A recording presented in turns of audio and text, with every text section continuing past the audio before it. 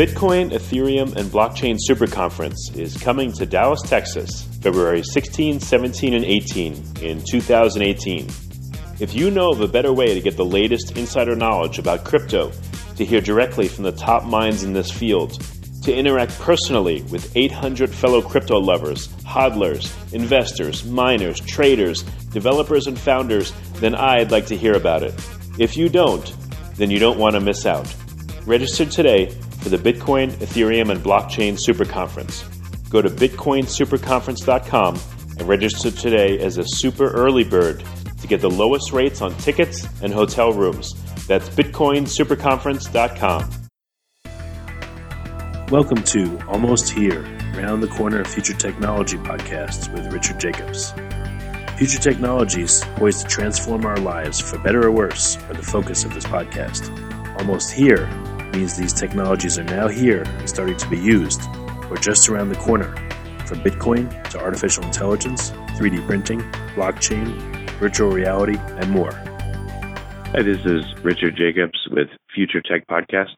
My guest today is Joshua Sigala, the co-founder of Vaultoro, Vaultoro. Josh, how you doing? Good. How are you? Thanks for having me on. Yeah, no problem. So what is Vaultoro? It looks like Vault Oro, gold vault, the name, if you look at it in Spanish, but what is Vaultoro? Yeah, exactly. It's always difficult when you're starting a startup these days to try to get a URL, and so that's not been taken, and something that sounds okay and makes sense. So, we ended up with Vaultoro, which actually vaults, like you said, gold vault, and oro is Spanish for golden. And it basically wanted a way. I've been in Bitcoin since the very early days, and one of the things I kept on noticing is that exchanges weren't very transparent, and they kept on running away with people's money, or they'd get hacked with brackets.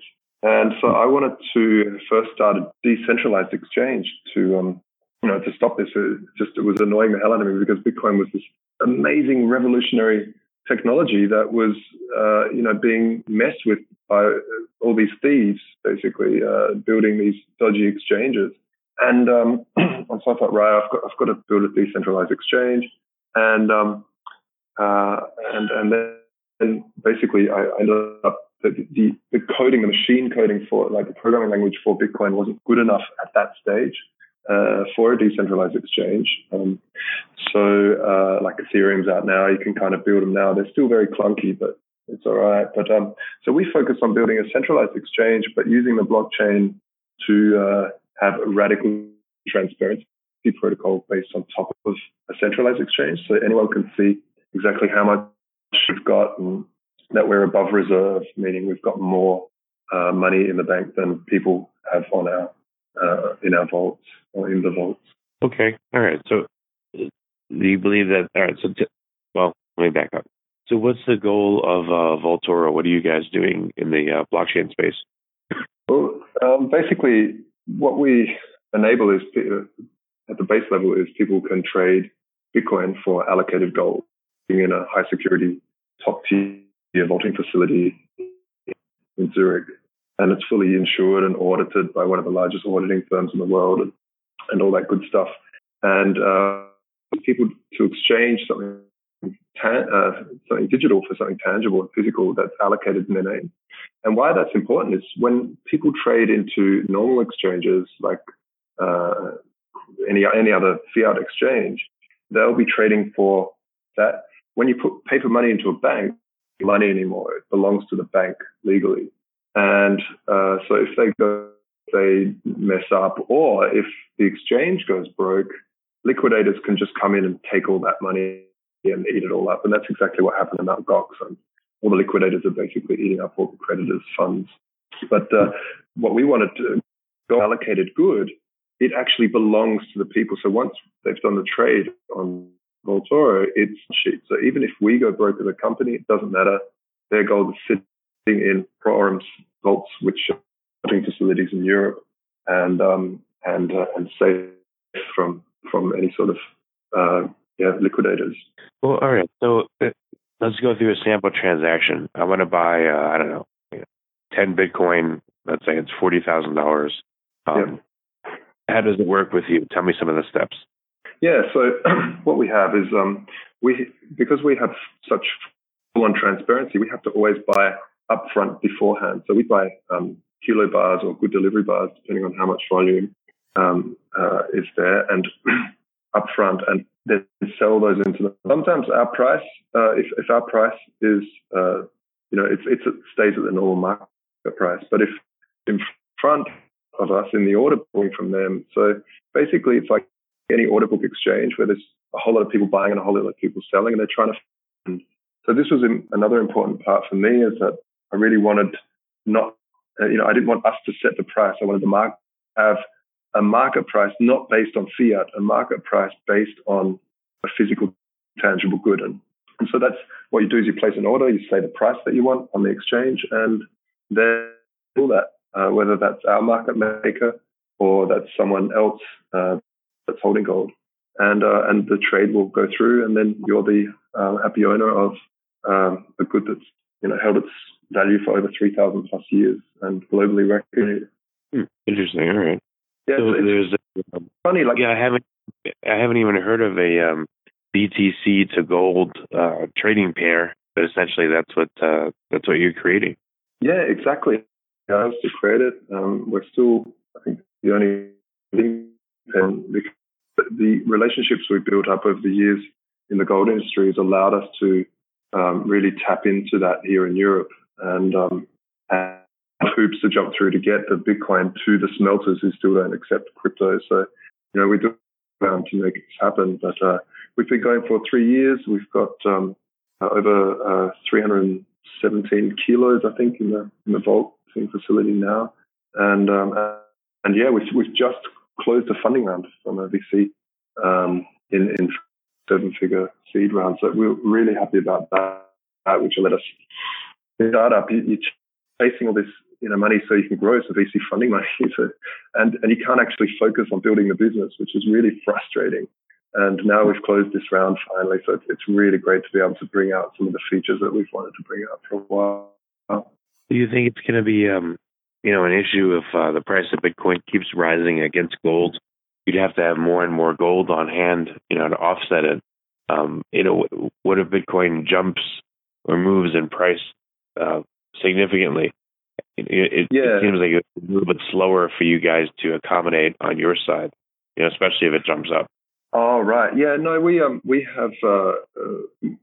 that's why it's a marketplace. So if we can't fill it, then other people will. And so it's actually one of the things we're going to be implementing is a maker-taker fee model, meaning if someone comes and makes the market, meaning they put liquidity onto the market, then they'll have a much cheaper trading fee, if not free. And if someone goes on the market and then says, I'll take that price.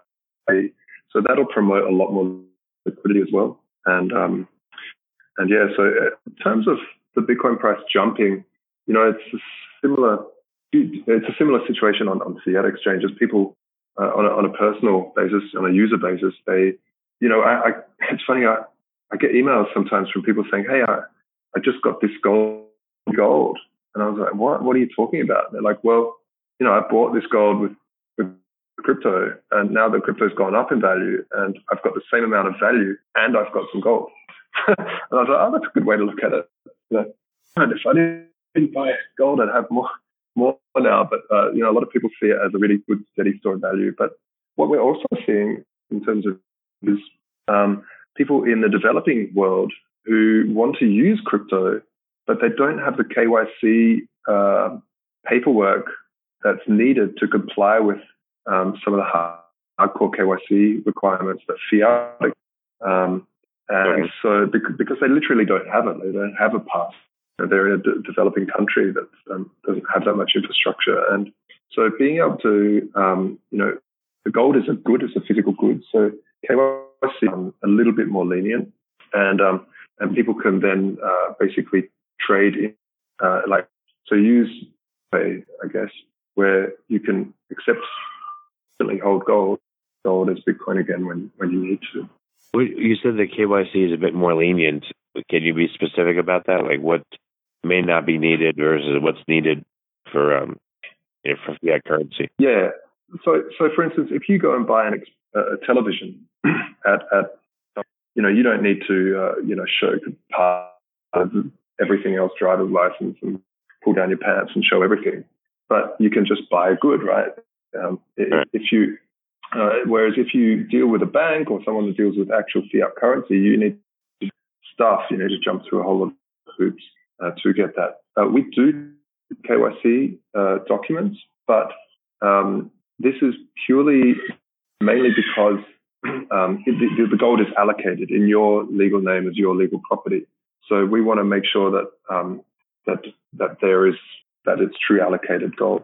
Take some KYC, but it's not as intense. So it's a lot more inclusive. Okay, gotcha. You have some hard costs. You have the vault space. You have to store stuff. You have to have security. Et cetera. Yeah. All that is payable with trading fees. I mean, it's not too exorbitant to store gold. No. So so on top of the storage fee, like on top of the trading fee, there's a little storage fee, but it's super cheap. So compared to other industries, you pay like 0.034% per month on the percentage on the gold that you hold. There's usual storage fees are like 2-3%. So per year on some of these old school ways of using these vaults, and these vaulting facilities were really used only by the super elite rich before crypto came along, that allowed us to make buy in bulk and allow people out. So the trading fee covers full insurance. So banks are only insured to 100,000, but this would cover us to the full insurance if anything ever happened. And it also covers auditing and security and all that jazz. So, are you guys going to have any other metals, silver, or other precious metals, or just gold, diamonds, anything like that? Yeah, so diamonds are a bit hard because you really don't like gold is gold, right? If you have London Bullion Exchange qualified, they've tested it, it's a base metal. Whereas diamonds, you can get, there's different cuts and there's different value depending on the, it's a lot more tricky. Whereas gold, if you have a bar of gold down to the atomic level, because it's a base metal, it's all the same. So we're going to stick with metals at the start to start with, and other cryptos. But yeah, we'll be stretching out, we'll be extending our offer to have silver, platinum, and maybe palladium as well, which is quite an interesting metal. And also wanted to build a way for people to hold a basket of it, even really even in gold that you might even see. So we're hoping that people will be able to hold not only a basket of metals, but also some crypto in that basket. And with this funding money, building the world's first real-time debit card, so you can actually spend that gold down to the cent in real time. So there's other competitors where you have to log onto the website, sell the gold into euros or USD, and then load the card up and then spend it. But this will be true real time.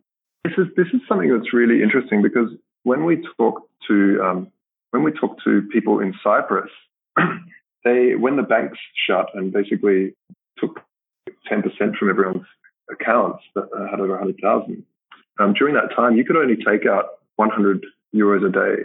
And so if your rent was more than 700 euros in the week, then you're out of luck. And not only that, people would be lining up, because it's not only rent, you have food and everything else, right? So it was really, really tricky. But what's weird about that situation is that tourists could come in and take as much as they want out of the tellers. So talk to Greeks or Cyprians, and you say, hey, you've got an account that's offshore and you've got a debit card and you can use that. It really, it's an easy sell. They'll, they really see the benefit of that. It's some people that live in well-structured banking systems to think, well, why do I need this? But yeah, that's definitely something that they see the value in. Doesn't it seem like the crypto markets move so fast and gold is so slow? I mean, how could you reconcile the two with having a card where you could spend your gold, up to the second? Any issues in dealing with that? Well, you've got gold, it's something. I mean, our back end will deal. The other thing people don't realize is that gold is actually the second most liquid market in the world. So under the FX market, so we have large liquidity pools we can access and tap into to sell the gold in seconds, in milliseconds actually, and then credit that card to do that. So, but we also have some hedging and things we do in the background to make sure it all works. But yeah, it's the magic of all our team of programmers and thinkers and economists we have here, and trying to figure out how this works. And what I find, I think the most passionate thing I'm about, we get to actually bank without banking, which is really quite an interesting concept. Because when, like I said before, when you put euros into a bank, it's not yours; it's the bank's. And whereas if you hold something physical, an asset, it's yours, and no one can, unless there's a subpoena to and all that stuff. But really, it's And so now when you add liquidity to that equation, you've got all of a sudden a choice to bank outside of the banking system, to have a store of value and still have a liquid. And I think this is a really good thing to have. If you don't allow people to choose, and this is why Bitcoin's so important too, is what happens is that governments can just mess with currencies. They can just start printing when they want you to do anything new instead of taxing. So that's like a hidden tax through inflation. And it doesn't matter to them. Whereas if there's an exit or if there's competition, and as they say in Australia, competition keeps the bastards honest. And that's really true. If you have competition in currencies, then you've got to, you can't just muck around and ruin the economy as easily. What fiat currency pairs do you have with the gold? How many different currencies people trade in and out of? Yeah, so right now, Bitcoin Gold.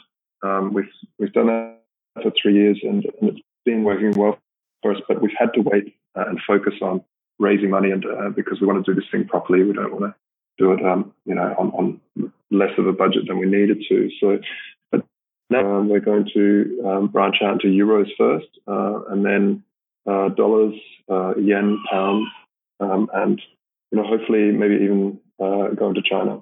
Okay, so what fiat pairs are you paired with right now, and which ones do you want to add in the near future? Oh, right. Yeah. So we have no fiat pairs at the moment, purely Bitcoin and gold at the moment. But we will be adding euros and dollars in the next 2 months. Okay. Well, so very good. It'll be the euro gold, dollar gold. So where do you want to take this project in the next 6 months or a year? What's on your guys' roadmap? What are you doing? Yeah, we've got so much that we want to get our teeth into. The main thing is getting this card out, debit card, so that it allows people to have that liquidity. But on top of that, we want to get some other cryptos, so Ethereum, Litecoin, IOTA is really interesting for us. IOTA, I don't know if you listeners know that one. It's a coin that doesn't have any mining, and it's free to send because of the way the proof of work works. So instead of sending transaction and paying a transaction fee to miners, you send a transaction and your work on 2 transactions that are waiting to be confirmed. And in that sense, you can't have someone spamming just helps the network, because every time you send it, you have to do some work on the network to twice as much as what you're sending. So it's a really interesting thing. And then, I've been a Bitcoin maximalist for 7-8 years, and really I'm starting to see that there is other use cases for other currencies. Bitcoin can't do everything just yet, essentially, but right now it's looking like there's some other tokens that could do some other things well. I think Bitcoin does money very, very well on tracks with Ethereum or IoT, sort of Internet of Things currencies where you have nano payments. It looks like IOTA, something like that. Yeah. Well, very good. So what's the best way for listeners to find out more about Vaultoro and to see if they want to start, trading with you? You can simply follow me on Twitter. It's @Vaultoro. It's Vaultoro. Or you can go to vaultoro.com, or you check out our Facebook page. All that stuff you'll find me. So get in touch with me. All right, well, very good. Well, Josh, thanks for coming on the podcast, and it's a real interesting angle that you're doing that very few people or almost nobody seems to be working on. So I appreciate you coming. Hey, thanks, man. Like when I first got into Bitcoin, I wanted to get away from paper money. So trading back into fiat wasn't really an option. That's why we did it. But yeah, thanks for having me on the show. It's a great show. I love it. Keep up the great work. And thank you. Seeing you around. The Bitcoin, Ethereum, and Blockchain Super Conference is coming to Dallas, Texas, February 16, 17, and 18 in 2018. If you know of a better way to get the latest insider knowledge about crypto, to hear directly from the top minds in this field, to interact personally with 800 fellow crypto lovers, hodlers, investors, miners, traders, developers, and founders, then I'd like to hear about it. If you don't, then you don't want to miss out. Register today for the Bitcoin, Ethereum, and Blockchain Super Conference. Go to bitcoinsuperconference.com and register today as a super early bird to get the lowest rates on tickets and hotel rooms. That's bitcoinsuperconference.com. You have been listening to Almost Here, Around the Corner Future Technology podcast with Richard Jacobs. Subscribe to this podcast, post a review to discover more future technologies that are poised to transform our lives for better or worse, such as Bitcoin, artificial intelligence, 3D printing, blockchain, virtual reality, and more.